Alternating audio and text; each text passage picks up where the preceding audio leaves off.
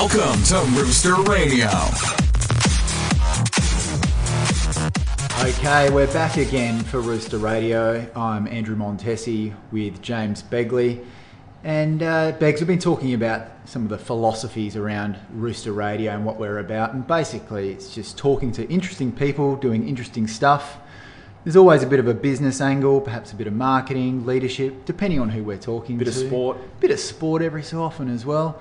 But this is just a fantastic episode because I'm sitting here, we've got glasses of wine and bottles in front of us. It's going to be something pretty special. Can you tell us what's happening here, Beggs? We've got David Bowley, who has been in the wine industry for about 12 years, working through a variety of different roles. And I know we're not supposed to say this, but this is officially my favourite podcast at this point. We haven't even started yet. Because 1 minute in? We are 1 minute. We do have a bottle of red and a bottle of white in front of us. So apologies if you hear clinking of glasses as we enjoy this Friday afternoon. But look, we are really excited to have David here today. Again, he probably epitomises all the categories we've talked about. Young, having a crack, got a really interesting story, and is working in a world where marketing is huge. And having said that, he also played a little bit of basketball, and he's about 6'10". So, David, thanks for coming along this afternoon. Welcome, and to ask a really corny crap wine question, how would you describe our office if it was a wine? Natural. Yeah. If people know what natural wine is, that'll give them a fantastic description. Yeah, pretty much raw and untouched, I would say. Excellent, Yeah, excellent. that's about right. Look, thanks for coming in. I'm going to start right into sort of the heart of what you're doing now, which is Vintolopa wines. Yep, You're just Vintolopa. Just Vintolopa? Yeah, like sure. Like you're that big, you only need the one name. That's right. Great. Vintolopa is a winery, and you produce wine. You've got a great website. On that website, you've got a phrase and a statement which says knowledge without pretension. What does that mean? Well, I think there's enough pretentiousness in wine. So that's pretty much the crux of that. But it goes further. I think everyone wants to know more about wine. Everyone's intimidated by wine, including me, someone who makes it, is supposedly an expert. It's kind of a never-ending story. So it doesn't matter what stage you're at in wine drinking, whether you're just starting out or whether you're like someone, in my position who makes it for a living. There's always something more that someone can teach you. And so that's a big part of my website, and the way I try and communicate with people is to share knowledge. And it's, not even that high level stuff, really basic stuff. Do you find people sort of have two reactions, and that is either they try and match the lingo and the jargon, and they try and infuse it with what they say, or they sort of shut down because they're not sure they're going to say the right thing? Yeah, so people definitely shut down because it's so intimidating, right? Let's face it. You go to a winery. Let me paint the picture for you. You go to a restaurant, you sit down, and someone hands you a wine list. There might only be 12 wines on that wine list, and even then you don't know which one to choose. No one really knows. Right? So you do a bit of price shopping, maybe you like Pinot Gris or whatever. So I don't think there's been pretty much no resistance to me sharing the knowledge that I've shared, and it's been a huge part of actually how I've got people to come to my website and learn about what I do beyond that. So yeah. So what does that involve? The way that you share your knowledge, teaching, what do you actually do? It's pretty simple, to tell you the truth. For most of the year, I write a blog once a week on a Wednesday or a Thursday about simple stuff. And when I say the simple stuff, I literally go and ask people. I go to a wine shop, and when people are walking out, I say to them, what was the hardest thing about what just happened in there? Like, when you went to the shelves and were trying to choose something, what about it was challenging? And then I just listen to them, and then I just try and solve that problem. So what are some of the examples? I mean, I'm a bit baffled when I go to a wine shop. It is daunting. What are some of the statements and phrases that come out of It'd be particularly tough for you because with the silver hair that you've got and the whole look, people would expect that you would know exactly what you're talking about when it comes to wine.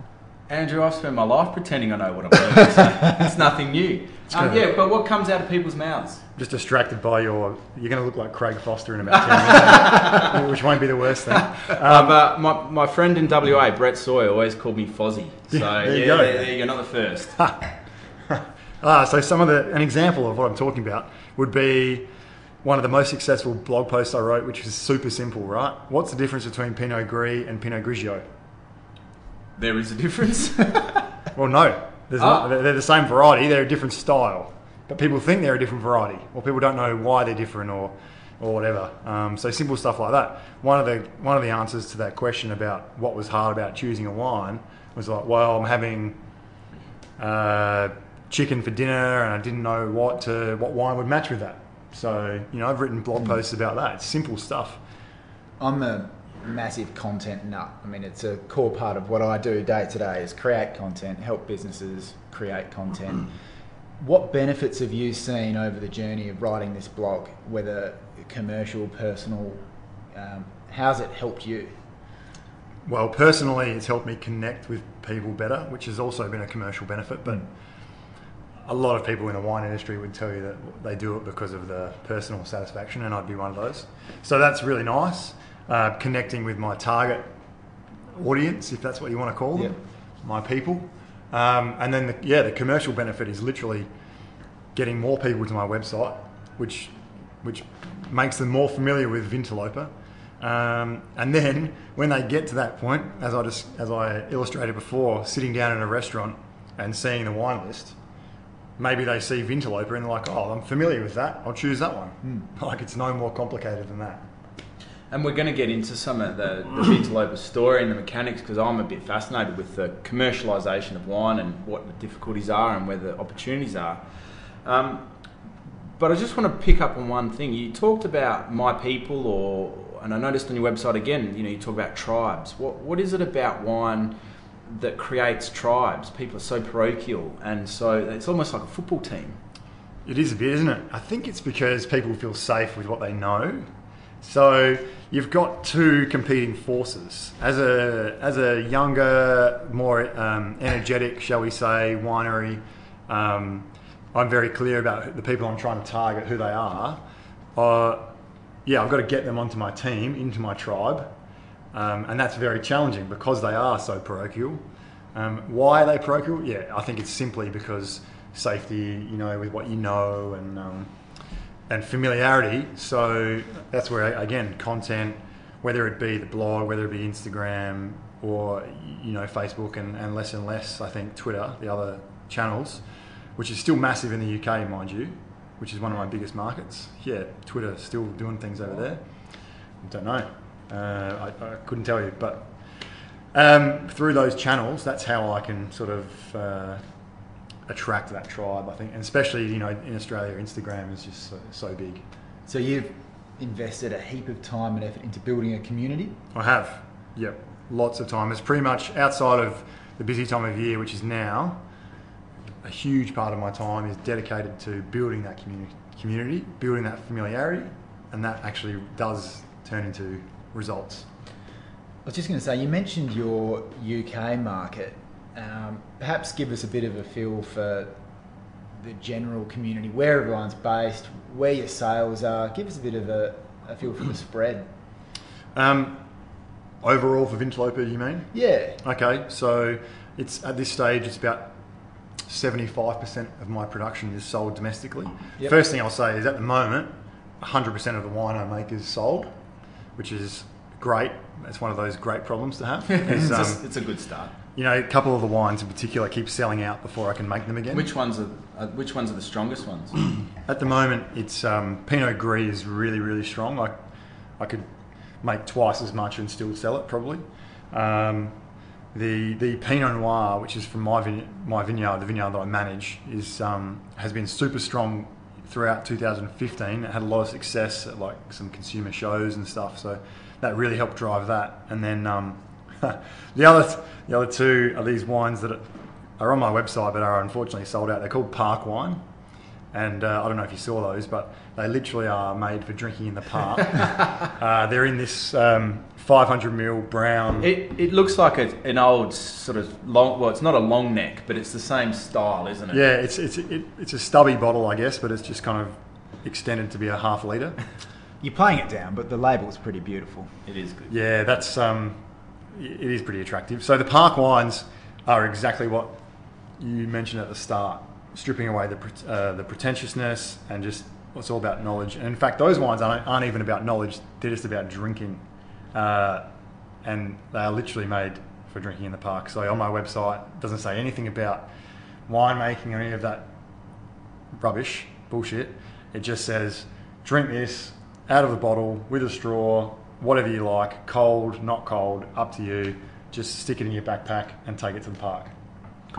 Just to further this theme, just for a little bit longer, with my wife a few years ago, we did a tour of Champagne in France, and it was really interesting. The guy who took us on a tour we asked him what his favourite champagne was. You know, what we shouldn't ask, but we did. Yep. And he just talked about it was some little, €8 bottle which he drinks often, and he made the comment that a lot of Westerners always refer to the price and the gold medals, and he said we here in Europe just have a slightly different mentality. If we like it, we drink it. Yep. Is there a different culture between way Australians would drink wine and way some other areas of the world would drink? Yeah, there definitely is. I think that's a great point, and I think more people should embrace that. There's nothing wrong with drinking a $10 bottle of wine if that's what you like. Like, fine, great, more power to you because you're not spending much money. And similarly, don't feel like you're getting a good wine just because you spend $120. Like, there's a lot of bad wine out there at that price, unfortunately. So and that's kind of what I was trying to say before as well. It's all a matter of personal taste, and just be confident in your personal taste, and don't worry about getting it wrong, because A, there's no wrong answer. B, in a year's time, you'll probably think something different anyway. So go for it. And just to go back a step, can you tell us how you got into this game in the first place? Yeah, I can. It's not a very good story, but I'll tell you quickly.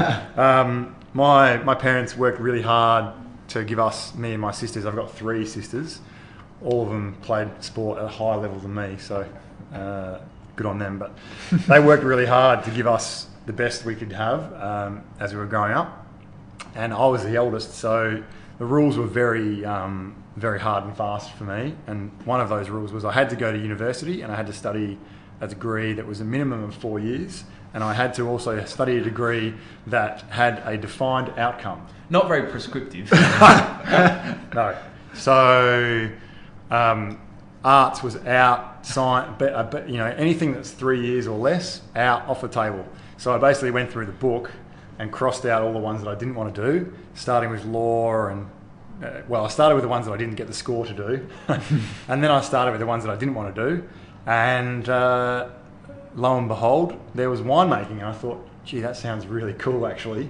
And I'd always kind of wanted to work not in an office environment, like I wasn't much of an inside kind of guy, so yeah, so I just turned up and studied it, and I was one of about 30 students, and I was pretty much the only one who didn't come from a family in wine. I think it's a good story because you learn to love it, and that doesn't always happen. I mean, we often, so many people choose degrees in the same way, by accident or fluke, and they end up hating it or they drop out.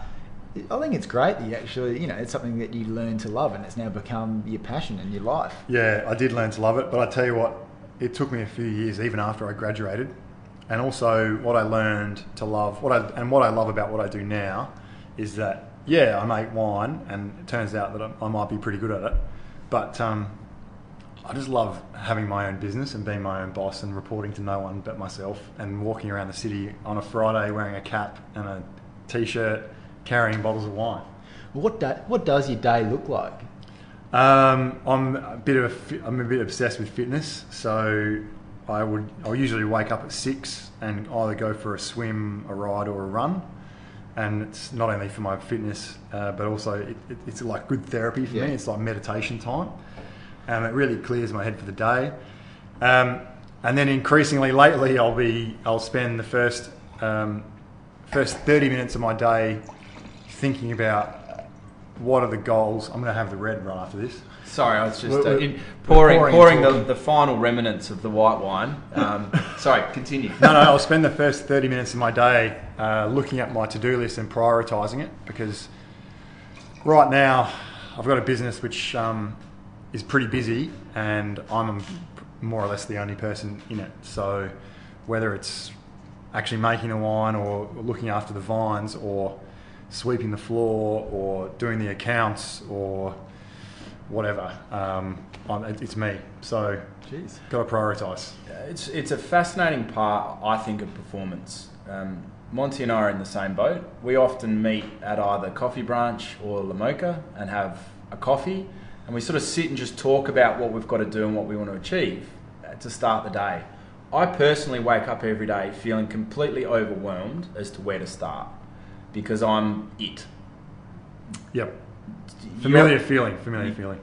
Yeah. Just got to. You've literally. I'm no expert, but you've just got to take the first step. You've got to do something. You've got to look at your list and you've got to tick something off in the first hour. That's the way I go about it. Do you have any process of prioritising? I mean, we've all got a squillion things to do. When you look at all the different jobs, how do you choose, right, this is the one I've got to get into first? I'm always interested because everyone has a different style and a different theory about the way they approach this. I guess maybe, yeah.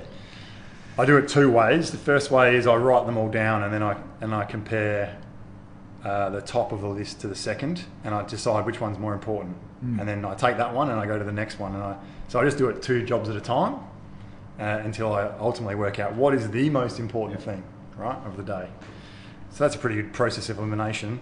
The other way I do it sometimes is I'll look at what result do I need to get today? What action can I take that's going to get me a result as soon as possible? And then I'll try and do that one first. But yeah, it's not rocket science.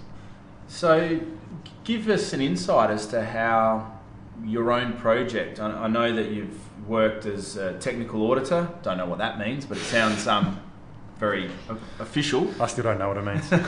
Obviously a contract winemaker, Yep. a cellar hand. Well, that's where most winemakers would have started as a cellar hand. Yeah. How do you move through these phases to then own your own business and create your own wine? What happened for you?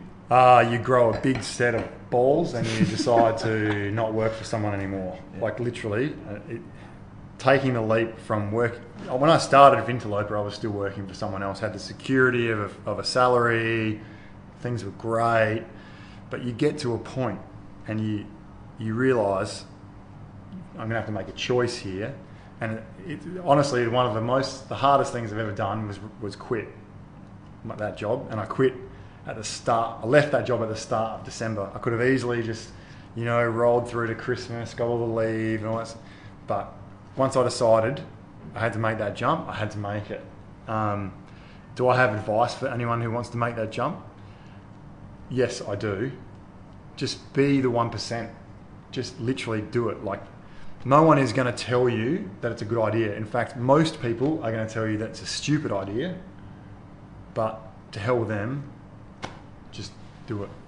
Does it just feel like a calling though? Can you not explain that drive as to what made you do it? I know I've talked to Andrew. He's had a similar experience last year, leaving a job and starting your own thing. But It's been a bit of a theme for Rooster Radio, Yeah. actually, really. The people we're getting in have all had to make that jump. And, yeah, it's interesting. What pushed me to make that jump? Is that what you're asking? I don't know. I guess lack of opportunity and the desire to control my own destiny. And I think maybe that came from my upbringing a little bit, like having a big family and not having the chance to make your own decisions a lot of the time.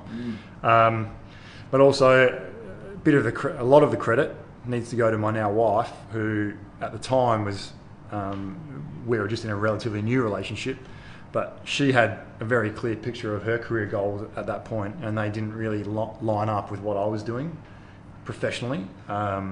So I could see where it was going. I thought then that we'd probably end up getting married. So I needed to do something. That was maybe the extra bit of push that I needed to to grow a pair and get out there and do it. So yeah.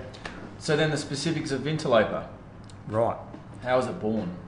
Well, it was born out of my sort of desire to do something more with my life than work for someone else. And so one of the things that I really love about wine and having my own winery is that I actually get to create something physical, something tangible, something that's in our glass in front of us right now. So many of my friends, so many professions these days don't have that. I mean, what we're doing here, we're creating content, but it's different. It's not. You don't feel it. You don't touch it.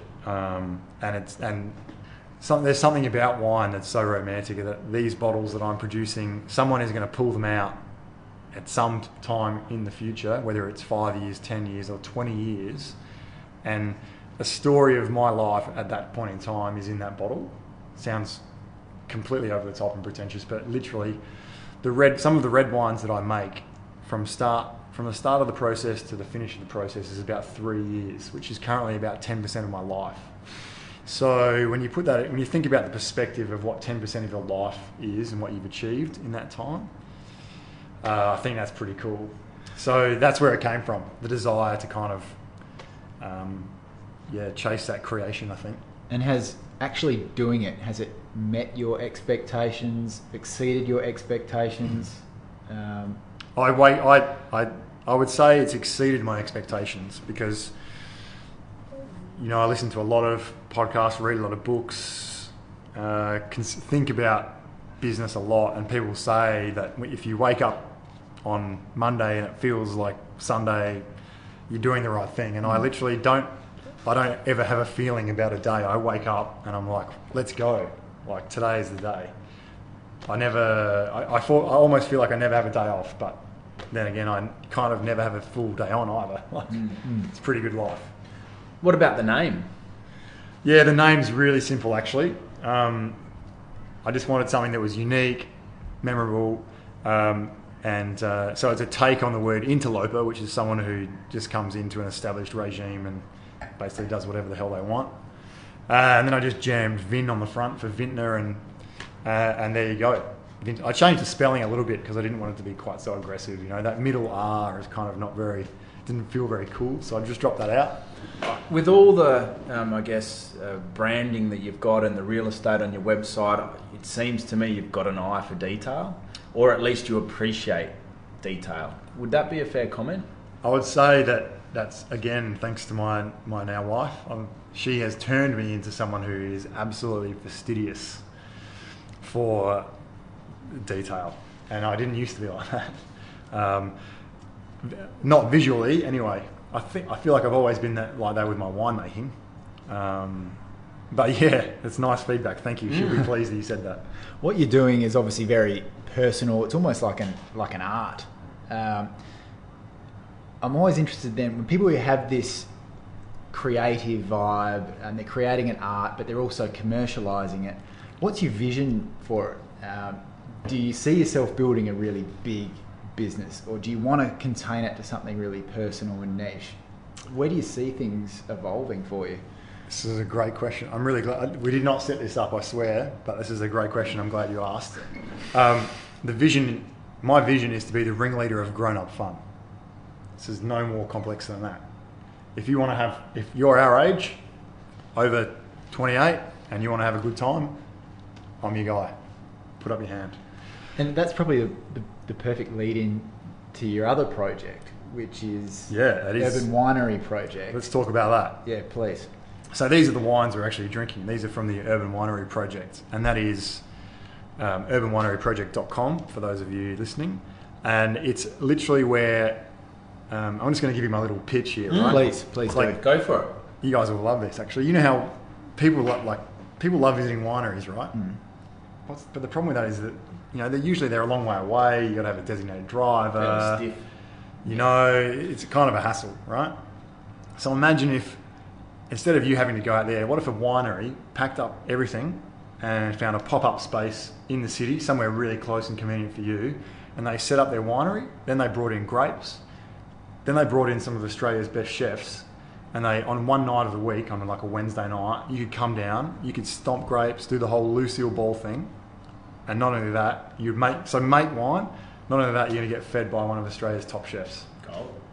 It's the dream. Yeah. Sound like something you might be interested in. I'm all over it. Where do I sign? Yeah, but Yeah. I mean, what is the process? How do people? What are the logistics of it? Where is this available? How does it happen? So in 2016, it's happening in Melbourne, taking it over to Melbourne for the second year in a row. It's every Wednesday night, the 2nd, the 9th, the 16th and the 23rd. And the logistics of it are an incredible nightmare, but basically I'm packing a truck with barrels, tanks, fermenters, my presses, pump, hoses, everything. Sending that over, going to fly over there, set it up, and then every week for that 4-week period, I'll be bringing in a new batch of fresh grapes every week. And a little bit like a cooking show actually is how it works, because there's some really cool parts of the winemaking process, but there's also a lot of standing around like smelling and tasting and not doing a whole lot, right? So I take those really cool parts of the process, and a bit like a cooking show, like here's one I prepared earlier. So bring in the fresh grapes, and you know, if the three of us are there, we'd take our shoes off, roll up our pants and jump in and squash them. Then right after that, I'll pull out the one from the week before, and then we'll put that into the press, and we'll actually, you know, with the basket press, actually extract the wine from the skins, and that'll go into a tank. And then after we do that, we'll go to the tank from 2 weeks before, and we'll put that into barrel, and we'll be tasting it the whole way and doing the whole thing, sort of talking about it, learning about it. Why do we do this? Why do we do that? So the vibe that I'm getting is it's just that experience and interacting with the process. So It to is. flow with that, I'm going to open I was about to ask you the for red because I want to experience the red that you've brought in today. So I'm just gonna pour some in, and I've always said wine makes a sound when it's pouring like no other liquid. And I don't know whether I'm being a wanker, but I've always thought you that. are being a wanker. No. So we'll just do a taste. Now, I'm really keen just to taste this and talk to you in my layman, uneducated way as to what I want to describe what I'm tasting. Yeah, tell me about it. But I want you to maybe talk me through some of what I might be experiencing. So, Well, before I do that, I want to tell you about the wine and its origins. great point. This is the first time I've tasted this wine for several months, so it's pretty exciting. This is a Rooster Radio exclusive. It is. You guys are the first two people to taste it, other than me.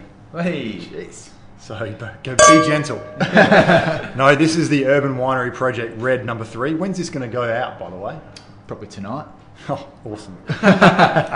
And so this wine is going to be launched at the very first event in March, on March the 2nd. And that's the idea of the Urban Winery Project. So this wine was actually made last year in Northcote, in a warehouse, at the Urban Winery Project, in a process that I just described. this really is fruits of your labour. My labour, your labour, it's by the people, for the people, right? So very cool. It's a blend of Shiraz, which is the classic Australian, and Malbec, which is really popular at the moment, the classic Argentinian. So is the Malbec, is that why it doesn't smell quite as just it's full on? Like, you know when you smell Shiraz, really sometimes it's mild like smell. crazy. It's like it's really strong. This is just smells a bit more buttery or sweeter. That's the only way I can describe it. Yeah, I think it's the Malbec is contributing to that. Also, yeah, the style in which we made it, which was so hands-on and so gentle, right? Like, So really, what does that mean? You massage each grape or... well, in the case, honestly, in the case of this wine, when the grapes were squashed in a big winery, with the wines that you're describing, they do that with a big machine, right? And it's violent. When we squash these grapes, we did it with our feet and hands, and it's very gentle, and it makes a difference. So is there's a that process scalable? So there's a chunk of your skin in this. Is that what you're saying? Yeah, people always ask me about tinea and all this sort of stuff. But alcohol kills stuff, doesn't it? Exactly, right? Exactly. Alcohol fermentation is also a very violent process, so you don't have to worry about any contamination. Andrew, what do you think? Look, I haven't tasted it yet. No, but the smell. No, absolutely. I think your point. The smell's very mild. There's nothing leaping out at me. Okay. Can we have a taste? Here we go. Smells like wine. Yeah, here we go. Smells like grapes. Yeah, have a taste. I think it's. I'm really pleased with it. Really thrilled with it. The guys who made it with me, which is just regular people off the street, That doing an amazing is job.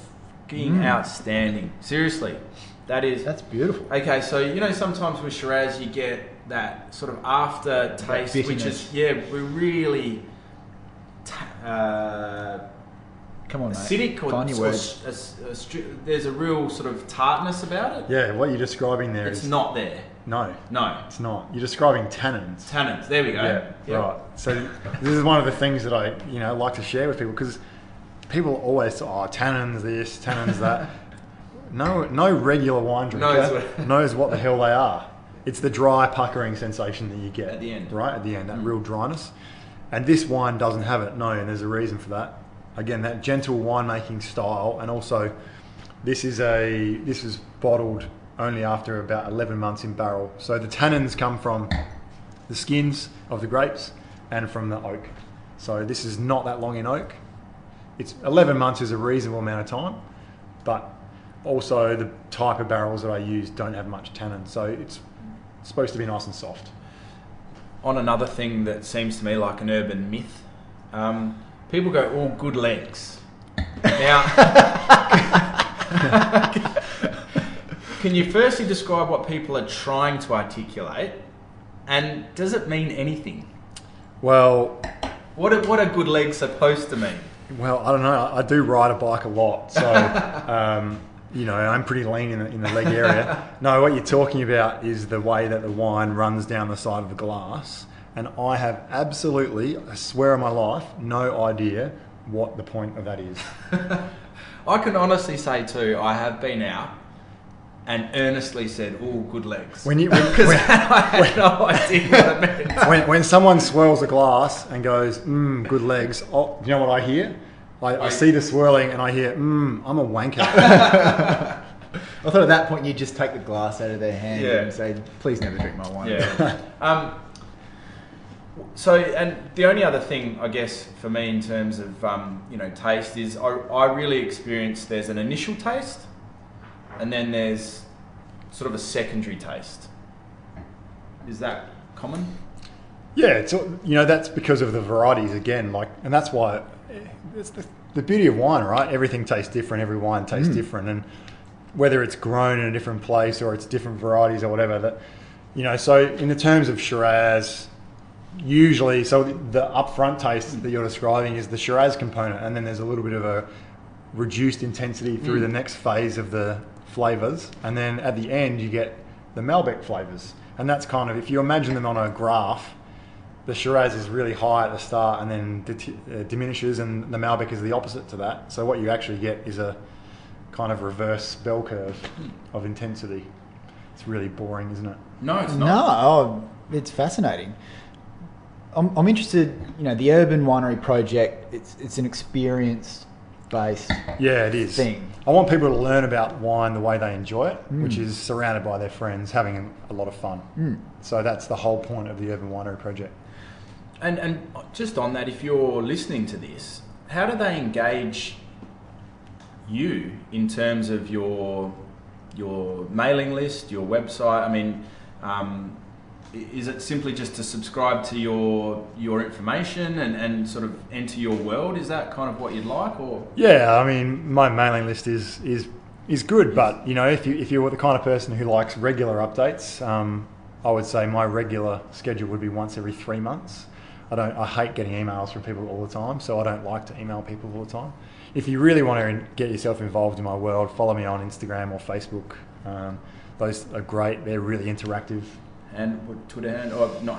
Yeah. Instagram handles or Twitter, Instagram. So what are they? they're Twitter's both- actually how I first heard of Interloper. There you go. okay. Yeah. Yeah, I've got about 5,500 Twitter Yeah. followers.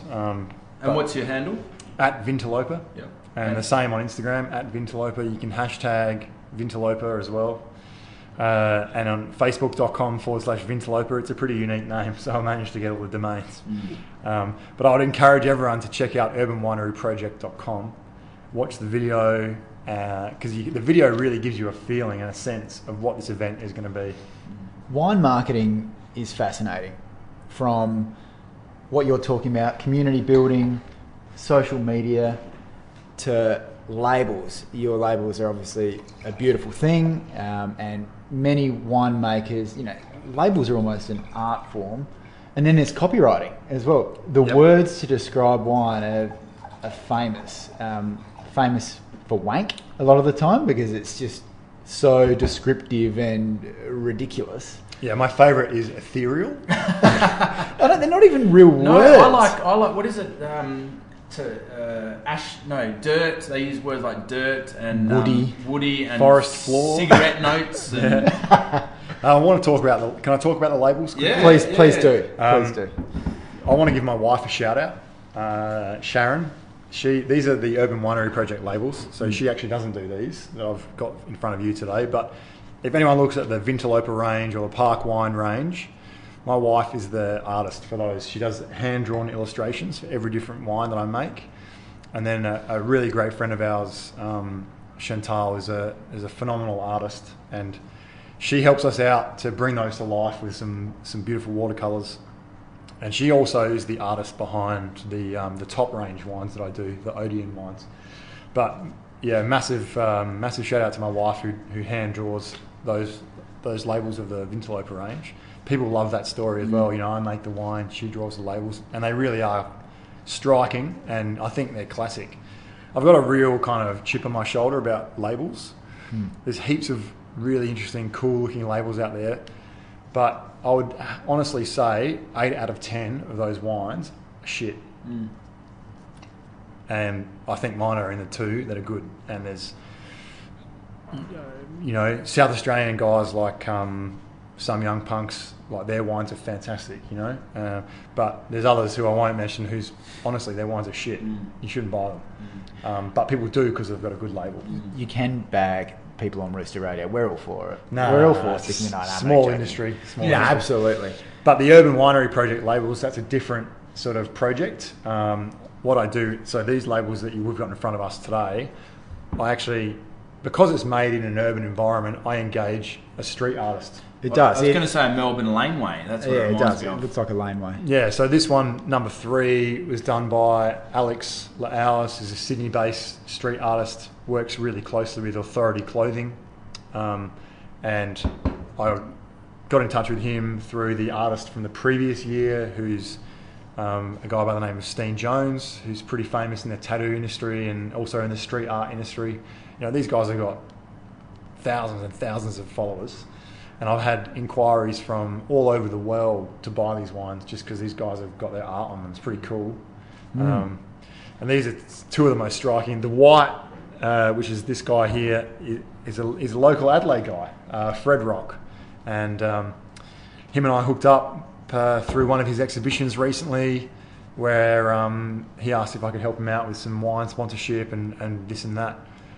And yeah, jumped at the opportunity and I invited him as like, hey man, like I need an Adelaide component for my Urban Winery Project labels. Can you do something for me? So yeah, it's one of my favourites actually, with the sort of geisha sort of situation and yeah, very cool, striking. I want to jump into the commercial aspects because without that, you can't have your fun and you can't cruise around on a Friday afternoon. What are the real hard bits about the Australian wine industry in terms of making money, and I guess what are also the opportunities? Okay, so the really hard bits are competition. Everyone listening, whether you're in Australia or not, think about it. When you go to a wine shop, how much choice do you have? So much so that you are intimidated and you don't know what to choose. Right, so competition is massive in the Australian wine industry, huge challenge, and there's no answer, honestly. All you have to do is just be the 1%, stand out, be at the top. So the opportunity, though, is, I think, a little bit of what I touched on at the start. So for so long, people who buy wine, who like wine, have been the subordinate, have been listening to what people tell them. Listening to what winemakers tell them is good, listening to what James Halliday tells them is good, but actually the balance of power is shifting, or it should shift, or I think the opportunity actually is, I should ask you what's good. why don't you tell me what you want to drink, and then I'll make that, rather than me making something and telling you it's good, so you should drink it. Do you think that things like social media has leveled the playing field somewhat? Absolutely, yep. Because I don't have a marketing budget. It's zero. People ask me what it is. Yeah, it's zero. It's easy. But what I do have is time, a lot of it, and I have authenticity. So you know that when you send me a tweet, it's me responding. When you comment on my Instagram photo, or if you just look at my Instagram feed, it's a window into what I'm doing. Looking at other avenues at the moment like Pinterest, Periscope, Facebook's the same. Like, it's one-on-one connection, and you can't get that with Coca-Cola. You can't get that with Penfolds. Like, it's someone in the middle, filtering everything, making sure that it's the right message. There's nothing raw about it. And this personal side of what you do, that's what separates you from the competition that you're talking about. Obviously, from a marketing perspective, there's the quality and the actual product itself. Yeah, it does. But at the same time, this is a business podcast, right? Yeah. So I'm acutely aware of how unscalable that is. Yeah. So yeah, there needs to be authenticity. There needs to be personality, but it needs to be almost. It's to a point, and so that's a bit of the journey that Vinterloper has gone on. If anyone has followed me for a while, they'd know that used to be photos of me on the website.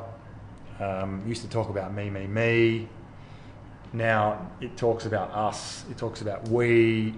You don't see much of my face, even though everyone knows I'm behind it. Yeah. Ultimately, there's new people coming on board all the time in the tribe who just love it because the wine's good, the labels are good, they like the story, they want to be a part of it, they want to learn something. You don't have to talk about your figures, but give our listeners just some idea of the complex nature of how a BWS can sell wine, say, cheaper than what you can buy it at the cellar door. Or what are some typical margins that some wineries might make per bottle? Like, let's just look at some ballpark. Give our listeners just some idea as to the commercial aspects of a bottle of wine. Okay. Well, I'll start with tax. In Australia, when you buy a bottle of wine, if it costs $10, then almost $4.20 is tax. You're kidding. No. So that's the first point.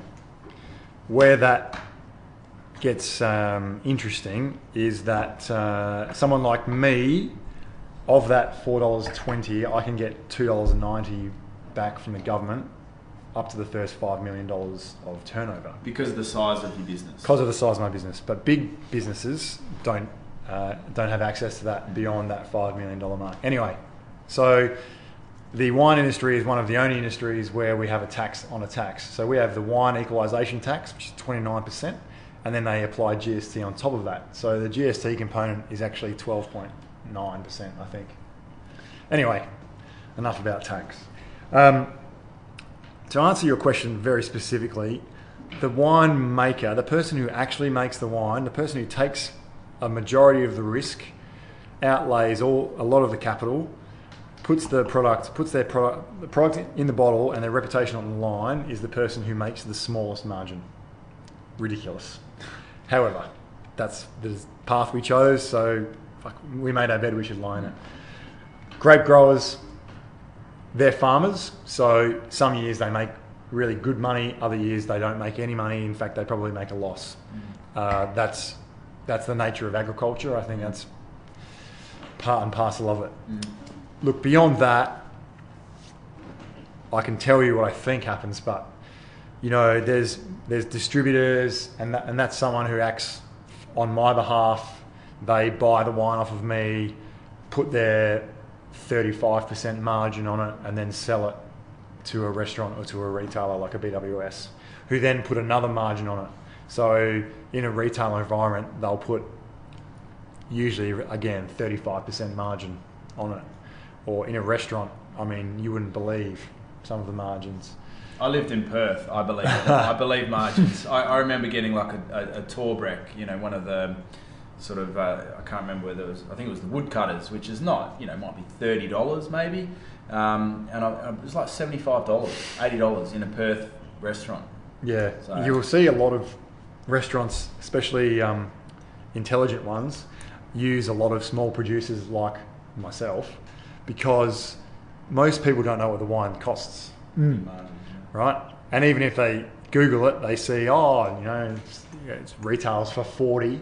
They don't realise that the restaurant doesn't buy it for 40. The restaurant buys it for significantly less than that. But I don't know anything about running a restaurant. I don't know what the costs are, but all I know is that we, as the producer, actually probably make the smallest margin. And sorry, last question, Monty. He's dying to No, jump in. no, I'm hogging it here, but Please. you decide now to do a batch, and you've never done it before, and you're going to bottle. And what sort of time frame from the moment that you decide to do a release of a vintage to the point where you actually get some money in the door? What's the lag there? It's pretty long. From the time I decide to make a product, the earliest I could possibly be selling that product is... Some people will do it faster, but from a quality point of view, I would never consider doing anything shorter than 6 months. That's a stretch, 6 months.